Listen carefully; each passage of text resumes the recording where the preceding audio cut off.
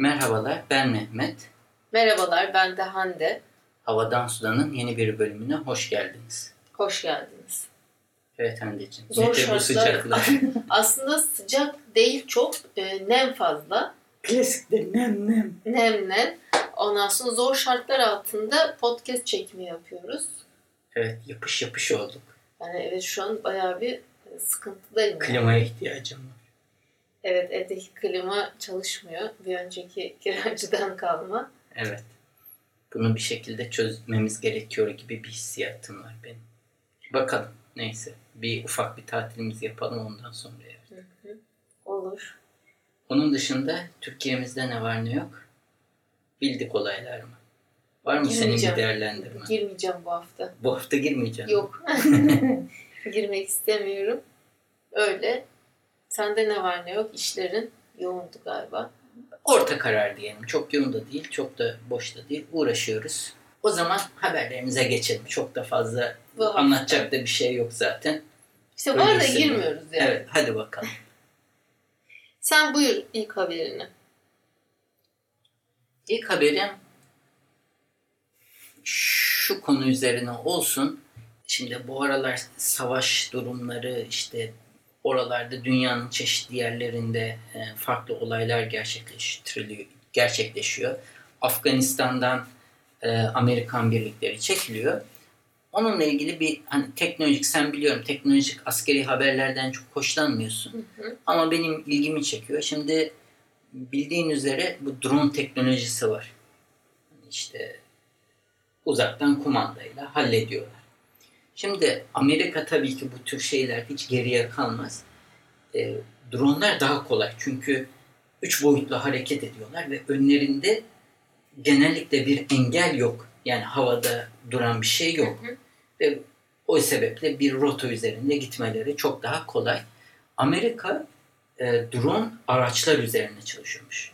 Şimdi Tesla araç nasıl yolda gidiyor ama bir tankın bir rota üzerinde gittiğini düşün. Kendinin nerelerden geçebileceğini bilmesi ve içinde de bir insan yok, öyle düşün. Ya uçan tank mı demek? Hayır, uçan tank falan değil. Yani işin bir aslında adım ilerisi, tam tersi denizin üstünde giden, denizin altında giden veya da karanın üstünde giden tank veya da herhangi bir araç. Yani toprak üzerinde giden, bir yolu takip eden, yani tank ama asker yok içinde. Okey. Hatta öyle bir anlattın ki. Çok hani drone tarzı deyince ben uçan tank mı ne oluyor diye anlamadım yani. Droneları yapmak nispeten daha kolay. Onu anlatıyorum. Yani uçan bir şey. Bu sefer karada önünde engeller var, dağlar var, taşlar var, çakıllar var. Nereden geçebileceğini, nerenin etrafından dolanması gerektiğini aletin bilmesi gerekiyor. Çünkü uzaktan kumanda edilmiyor. Ve diyorlar ki bu konuda Amerika oldukça ileri gitmiş durumda. Hatta daha tehlikeli olan bir yapay zekayla drone'un kendi kendini kullanmaya ve gerektiğinde ateş etme imkanına kavuşması. O zaman insanı aradan çıkarttığın zaman çok daha farklı senaryolar olabilir diyorlar. Evet, haklıymışsın, bu askeri teknolojiler gerçekten benim çok ilgimi çekmiyor. Ama doğrudur, yapıyorlar yani. Yaparlar bunlar. Tamam, sen haberine geç. Hande bu kadardı. Şimdi ne diyeyim Mehmet? Benim aslında haberim de Springwise'dan bir haber. Şöyle, biliyorsun ben de hani çevre, yenilenebilir enerji, güneş enerjisi, hani bunlarla böyle ilgileniyorum. Hem de gündelik yaşamımızı çok etkileyen bunlar konular, birebir böyle etkisini hissediyorsun. Özellikle ki güneş enerjisini kullanarak free Wi-Fi elde ediyorsan bunu yeme de yanında yat yani. Gerçekten güzel bir uygulama. Şöyle Amerika'da işte New York'ta 3 mahalle seçiliyor. Workforce Housing Group, bu uygun fiyatlı kentsel konut. Bizim TOKİ gibi düşünebiliriz sanıyorum. En son bir projesi var. Dediğim gibi 3 New York City, New York kentinde, mahallesinde ücretsiz güneş enerjisinden Wi-Fi sağlama üzerine yeşil enerji eğitim merkezi var, Solar One ile birlikte çalışıyorlar bu konut grubu. 18 binada güneş panelleri kuruyorlar. Tamam mı? Ve bu projenin bir kısmı da New York Green Bank tarafından finanse ediliyor. Bu yenilenebilir enerji sistemin amacı nedir? Bu konutlarda oturan sakinlerin faturalarını düşürmek, artı aslında dijital uçurum da var. Bunu Covid'de de gördük ya, yani o dijital uçurumu nispeten kapatmak ve işte ücretsiz de Wi-Fi sunmak. Bu kadar. Anladım. Çok sana da cazip gelmedi anladığım kadarıyla. Direkt bedava Wi-Fi verseler de olurmuş. Hani bu sende Microsoft 365, o Office 365 olayı nasıl gidiyor bu arada? İyi. Dinleyicimize şükran borçluyum yani. Bana kullanıyorsun aynı şekilde. Yani kullanıyorum. Bir sıkıntı yok değil mi Mehmet? Yok, bir sıkıntı yok. Tamam. Memnun musun sen hala Office 365? Hani Google Docs hala düşünmeyecek durumda mısın? Ay yok ben düşünmüyorum. Ben çok memnunum. Yani gayet PowerPoint, Excel, Word, bunlar klasik benim alıştığım sistemde devam. Google Drive'ım var. Google Meet, Classroom, bunlar da ihtiyaçlarımı karşılıyor gayet güzel. Ama Google Docs'a ve onun diğer Google çözümlerine uzağım diyorsun. Bir şartlı oldu. Dersek ki Google Docs kampanya yapar. İşte bundan sonra kullanacaksınız. Ben de size seyahat armağan ediyorum. Düşünebilirim o noktada. Düşünebilirsin hem de. Seyahate bağlı şimdi.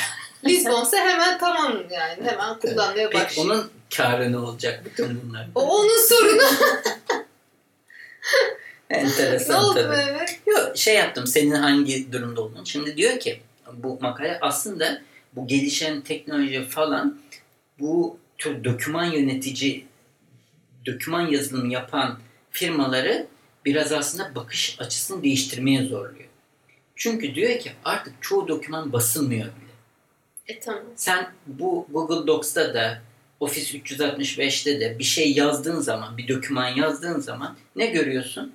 Hep A4 kağıt ekranı görüyorsun değil mi? Yani sonra yazıyorsun sonra bir sonraki sayfaya geçiyorsun. Evet. Ama bunun bir anlamı yok diyor. Çünkü aslında artık bir sayfa denilen bir şey yok diyor. Çünkü basılmayacak bile diyor. Benim İnsanlar için o kriter o değil ki. Ben yani hayır, senin için kriter değil. Neden Google Docs kullanmıyorum? Çünkü ben onu nereye save edeceğim? Bir türlü onunla baş edemedim yani. Anladım mesela. Ben somut bir folder'ımı oraya tıklayacağım, oradan çıkacak yani o folder. Ötekisi çok dağınık geliyor bana, o yüzden kullanamıyorum. Anladım. Tamam. O ayrı bir konu. Mehmet gülüyor şimdi. Şimdi buradaki diyor ki artık bu tür yazılımlar daha A4 gibi biz sonu başı belli olmayan şeylere ihtiyaç duymamalı diyor. Sonu başı belli olan. Hayır, belli olan durum şu. Bir A4 sayfası. Belli olmayan şeylere geçmeleri gerekiyor. Tamam. Çünkü artık internetten bir doküman paylaştığında akıp gidiyor aslında baktığında. Sonuna kadar. Tek sayfa bile olsa sonuçta değişmeyen bir şey.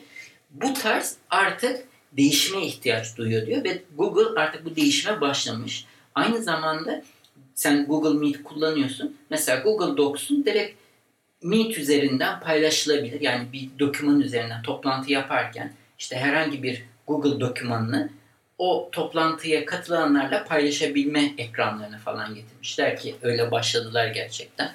Çünkü türü de paylaşabiliyorsun. Tıklıyorsun folder'ındaki dosyaya, paylaş diyorsun. Share screen. Orada kendi ekranını paylaşıyorsun. Ya her şeyde bu kadar connect olmak zorunda değil.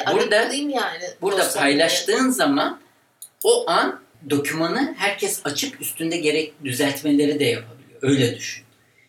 Kendi yorumlarını yazabiliyor. Tam bir kaos. Yani 20 kişi aynı anda düzeltme yapsa. Sen 20 kişilik toplantı ne zaman yaptığın birisiyle? Ben toplantımı yapıyorum. Ben sana söyleyeyim. Oluyor. Geçen katıldığım eğitimde açtılar, sorular sormuşlar. Böyle güzel bir tablo da vardı. Burada doldur dediler. Yani takır tukur herkes yazıyor. Kendi aklımdakini unuttum. Çünkü o kadar dikkat dağıtıcı ki kim ne yazıyor diye yani gözüm takılıyor. Niye bakıyorsun? Çünkü önümde ben yazarken satıra üstünde ve altında birileri de çatır çutur bir şey yazıyor ve mesela kimisi tabii ana dili mesela İngilizce ve haldır huldur yazıyor. Yani yetişemiyorum, bir dakika panik oldum. Ne gereği yok ki. Yani gereği yok. Bana stres yaptı. Seni biraz çağa uydurmaya çalışan. Evet. Birçok şeyde iyisin ama bu online ve şeylerde Google biraz... Docs şey değil yani. Neden? Gerek yok. Çekince mi söyleyeyim? Muharrem Bey bana kızar. Kesin. Evet. Bu böyleydi. Bence faydalı görüyorum bu tür geliştirmeleri. Mesela burada örnek verdiği diğer bir uygulamada Notion mesela. Notion'da aynen bu mantık. Bir sayfanın bitiş ve sonu yok. Onlar da bu ortamda yükselmeye başladılar. Notion'da bize gönderdikleri dokümanda notion.com bilmem ne oradan öyle uzantılıydı yani. Mesela adamlar kullanıyorlar. Eğitimde bunu yapmışlar yani. Bence Notion inanılmaz iyi bir uygulama. Ben de bilmiyorum. Ben şu anda bedavasını kullanıyorum. Hani bir ihtiyacım olsa hani veya da deseler ki biz bedavayı artık kaldırıyoruz, öderim. O kadar. Her şeyin entegre oldu ki inanılmaz bir iş takibi. İşte sana tam sistem. Klasik müşteri. Evet, farkındayım. Şey yapmışlar yani. Evet. Böyle atmışlar, düşürmüşler seni. Aynen o durumda. Zaten bu freemium denilen şey, sen biliyor musun freemium? Ben demek? Premium biliyorum. Hayır, ama. Freemium. Freemium şöyle bir şeyi... O neden oluyor Mehmet? Tamam. Bir şey bedava veriyorsun, free. Ama diyorsun ki bunun bir üst versiyonu paralı. Seni... Grammarly gibi yani. Evet, aynen öyle. Bedava kısmından yakalıyor. Mesela Grammarly aynen öyle. Yani. Bir başladım. Baktım ya bu iyiymiş deyip sonra ücretli versiyonuna geçtim. Çünkü ücretli versiyonu artık daha da ileri. Ben hala premium devam ediyorum. benim sayemde. Nasıl buluyorsun mesela bu süper AI tarzı İngilizceni kontrol eden bir şey? Çok çok başarılı. Çat diye soku veriyorsun. Yani D'sı, E'si, N'i falan hepsini cümle de düzeltiyor bazen. Bazı önerilerini beğenmiyorum. Özellikle pasif cümlelerde yani habire değiştirmeme yapıyor, zorluyor. Ama kabul dismiss de var yani, fonksiyonu da var. Kabul etmeyebilirsin ama başarılı. Tamam. Teşekkürler. Rica ederiz. Yani burada Grammarly sponsor olsa bu kadar olur. Evet, aslında Grammarly bu tarz ana dili İngilizce olmayan ülkelerde sponsorluk bulması lazım. Ayıp vallahi, yazayım ofislerine. Hani bilginiz olsun, bahsediyoruz. Bir anda Türkiye'de patlama yaşarsa. Ama bunlar ucuz yazılımlar değil sonuçta. Seneliği $100 falan. Sen o kadar mı veriyorsun? Vay be. Nelere ne harcıyorsun? Bunlar daha bildiklerim yani. Şimdi öğrendiklerim ve hiçbir zaman bilmeyeceklerim var. Ama şöyle bir şey. Bazen insanlar fayda zarar analizini iyi yapma lazım. Çünkü televizyon bir açıyorum, Amazon Prime var. Sonra diyor ki evet kargo bedava, bak hemen hızlı geliyor falan. Bir sürü İşte senelik abonelik sisteminin güzel bir şeyiyim diyorum. Evet. Güzel bir örneğisin. Evet. Ama ben çok iyi analiz ettiğimi düşünüyorum. Ve işte kullandığım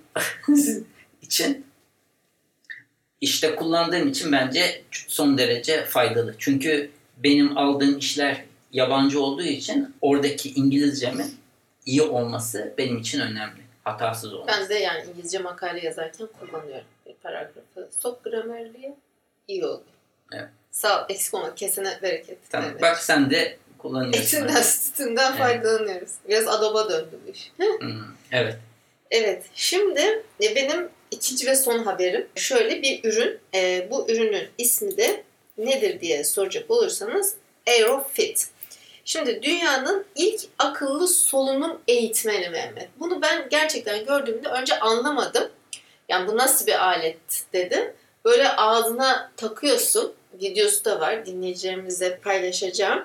Ve bakayım, günde 8 dakika, her gün 8 dakika kadar kısa bir süre böyle çalışırsan akciğer kapasitende gözle görülür bir iyileşme sağlıyormuş. Yani kardiyon gelişiyor ve daha sağlıklı akciğerlere sahip olabiliyormuşsun.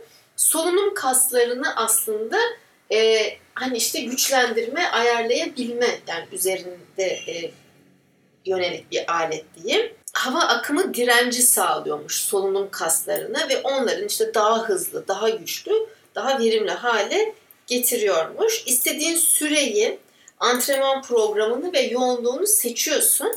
Ama dediğim gibi bu sonra AeroFit akciğer fonksiyonunuzu ölçüyor ve ilerlemenizi de kullananların yani ilerlemesine takip etmek için bir Bluetooth aracılığıyla mobil uygulaması da var. O bilgileri gönderiyor. İşte Biraz bu tür şeylere ben böyle hani yok akciğerimizi geliştiriyoruz falan tarzı şeylere ben böyle şüpheli yaklaşıyorum. Bu yani kas gibi bir şey olmadığı için. Ama sen olabilir. doğru solunum alıp vereceksin. Solunum kasları varmış yani bunları. Bence yani burun kanallarını açmak daha faydalı olabilir. O da olabilir de biraz da kardiyoyla da ilgili bir şey anladığım kadarıyla. Bilemem, bana değişik geldi. Yani videosu falan özellikle böyle yani videoda neyse anlatmıyorum şimdi. Çünkü videoyu anlatmak saçma oluyor burada.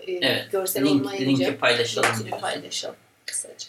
Ben kısa 2 haberle günü bitireyim diyorum. Ben Poyraz'ı uyuturken güzel bu daha çok haberlerim var da dinleyicilerimiz de sıkılmasın. Bu biraz da yaz dönemi. Uzun bir şey anlatmak yerine onların da işi gücü tatili var. Birincisi şimdi 1800'lerde galiba Avrupa'da bir kolera salgını olmuş.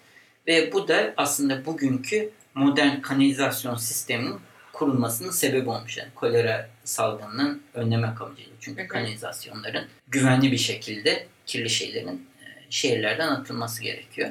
Tabii bakıldığında Türkiye bu konuda çok gelişmemiş ve hala denize atıkları aynen göndererek kanalizasyon sistemi olmakla beraber bu konuda bir gelişme sağlayamamışız. Şimdi Covid olayı oldu. Artık bakalım kontrole alınıyor gibi en azından. Her ne kadar bu delta varyantı denilen yeni bir türü daha çıktı ve yayılması daha hızlı gerçekleşiyor.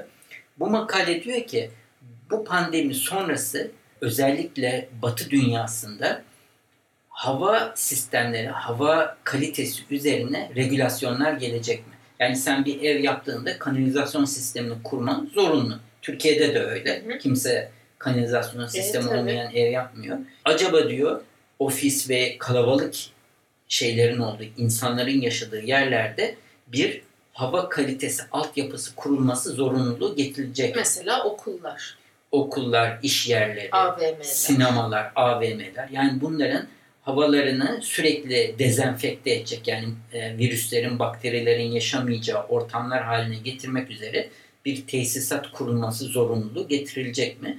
Bu muhtemelen yeni bir tür endüstrinin kurulmasına sebebiyet verecek. Olabilir. Sence olur mu böyle bir şey? Olabilir. Bugün biz ilk defa yani 2 sene sonra sonunda aslında AVM'ye gitmedik. Akasya'nın arkasındaki açık bir Luna Park var. Butik böyle bir Luna Park. Retro Luna Park diye geçiyor. Poyraz'ı oraya götürmek istedik. Gerçi kapalıymış. 12'de açılıyormuş. Hangi Luna Park 12'de açılır bilmiyorum ama işte varmış. O sıra tabii AVM'nin içinden geçiyorsun. Neyse bir hava filtre tekniğinden bahsediyordu her yerde. Hani o kadar karmaşıktı ki aklında tutamadı. Fotoğrafını çekmem lazım. Anlatıyor. %99.9 gerçekten virüs, bakteri havada kalmıyormuş o sistemle. İnsana hafif bir güven veriyor. Ama ben gene de hafif sinirliydim de böyle fark ettin sen de. Çok iyi fark ettim. Böyle bir Mehmet kaç sefer Apple'a baksak mı? Hadi bir Apple'a bakalım falan kaç sefer. Hemen çıkmak istedim. Yani hızlıca. Bir de bir afiş gördük. Covid aşımız artık Akasya AVM'de yapılır diye. Ben şok oldum. Ayağına hizmet gelmiş yani. Aşı hizmeti. Ve AVM'de ama şöyle bir hani tüketime böyle hani zorluyorlar ya insanları teşvik etmek için. Bence o tüketimden çok aslında insanların aşı olmasını kolaylaştıran bir şey olarak düşündüm. Yani hastaneye herkes uzak durmak isteyebilir. Çok ya pratik okullar bir şey. var hani hastane tamam herkes gitmesin de hani AVM bunca yani pandemi süresince en az gidilen yerdi. Bana direkt öyle geldi. Çok güzel yani. Bizim insanımız gitmiyor Hande. Yani şu belki de ben görmüyorum. Ben hep yani İnsanlar çok rahat, bir kısım çok ciddiye alıyor ama bir kısım bizim var ki çok şey almıyor ama burada varmış deyip sıraya girip veya da direkt orada tembelliğinden gitmiyor. Aşı karşıtı gitmiyor vesaire. Aşı karşıtı gene gitmez oraya da. Orada da sıraya bana girmez. Şey gibi hani biraz böyle muzip yani esprili olarak söylüyorum. Hani AVM'deyiz. Aşınızı olun buyurun gelin girin içeri alışverişinizi yapın hani tüketin bir şey anlamında. Daha hani neşeli eğlenceli olarak baktım olaya. Anladım. Diğer haberimde Google Mum. Mum Google'ın yeni bir algoritmasıymış. Bu algoritmalar biliyorum ki gerçek anlamda yapay zeka değiller ama gelişmeleri çok enteresan. Bu algoritma Hande artık mesela şu anda sen Google'da ne arıyorsun? İşte bilmem nereye gideceğim, yanıma ne alayım mesela. Tamam mı? Tamam. Bu sefer artık daha karmaşık sorular. Daha önce mesela şuraya gittim. Oraya gittiğimde aldığım eşyalardan farklı almamı önereceğiniz bir şey var mı deyip Google bütün bunları anlayıp iki lokasyon arasındaki farkları yapıp mesela sen diyorsun ki Cunda'ya gittim, Selime'ye gitmeyi planlıyorum. Farklı almamı önereceğim bir şey var mı diyorsun. Ve bu konudaki arşivleri karşılaştırıyor. İki lokasyon arasındaki farkları buluyor ve sana bunları diziyor. Veya da bu konulardan bahseden bir makale varsa o linkleri veriyor. Ve bu makale bu algoritmanın Moon algoritmasının nasıl çalıştığını anlatıyor. Ama işin kısası artık daha karmaşık cümleleri bu tür arama motorları anlayabilir hale geliyor bu algoritmayla.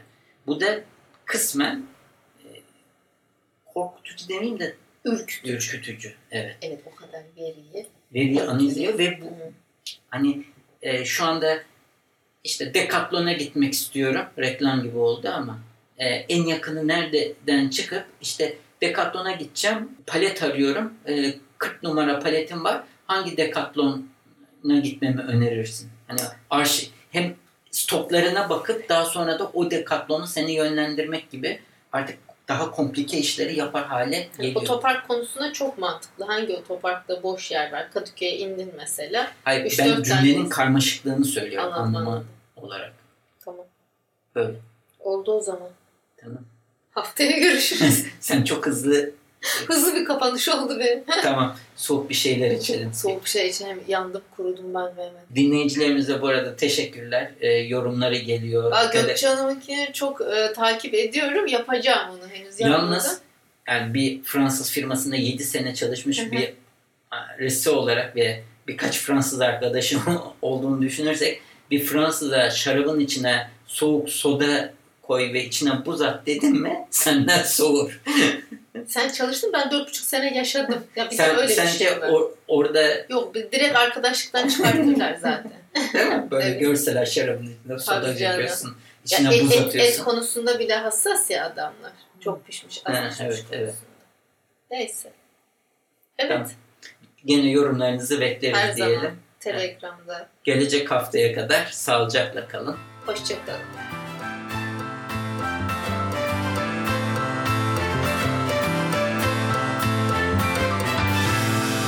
Müzik Arda Görgün. Yayınlarımızı Apple Podcast, Google Podcast, Overcast, Spotify, Power FM farklı birçok akıllı telefon uygulamasından dinleyebilirsiniz. Bu www.35rakamlı-mm.com adresinde Havadan Sudan bölümüne girerek bölümlerinizi bilgisayarınız üzerinden de dinleyebilirsiniz. Yine aynı sayfa üzerinden her bölümde konuştuğumuz konulara ait bağlantılar ve videolar mevcut. Sayfanın sonunda da o bölümle ilgili arzu ederseniz yorumlarınızı bırakabilirsiniz. iTunes, Google Play ve diğer uygulamalara da yorumlarınızı bırakırsanız bizi memnun edersiniz.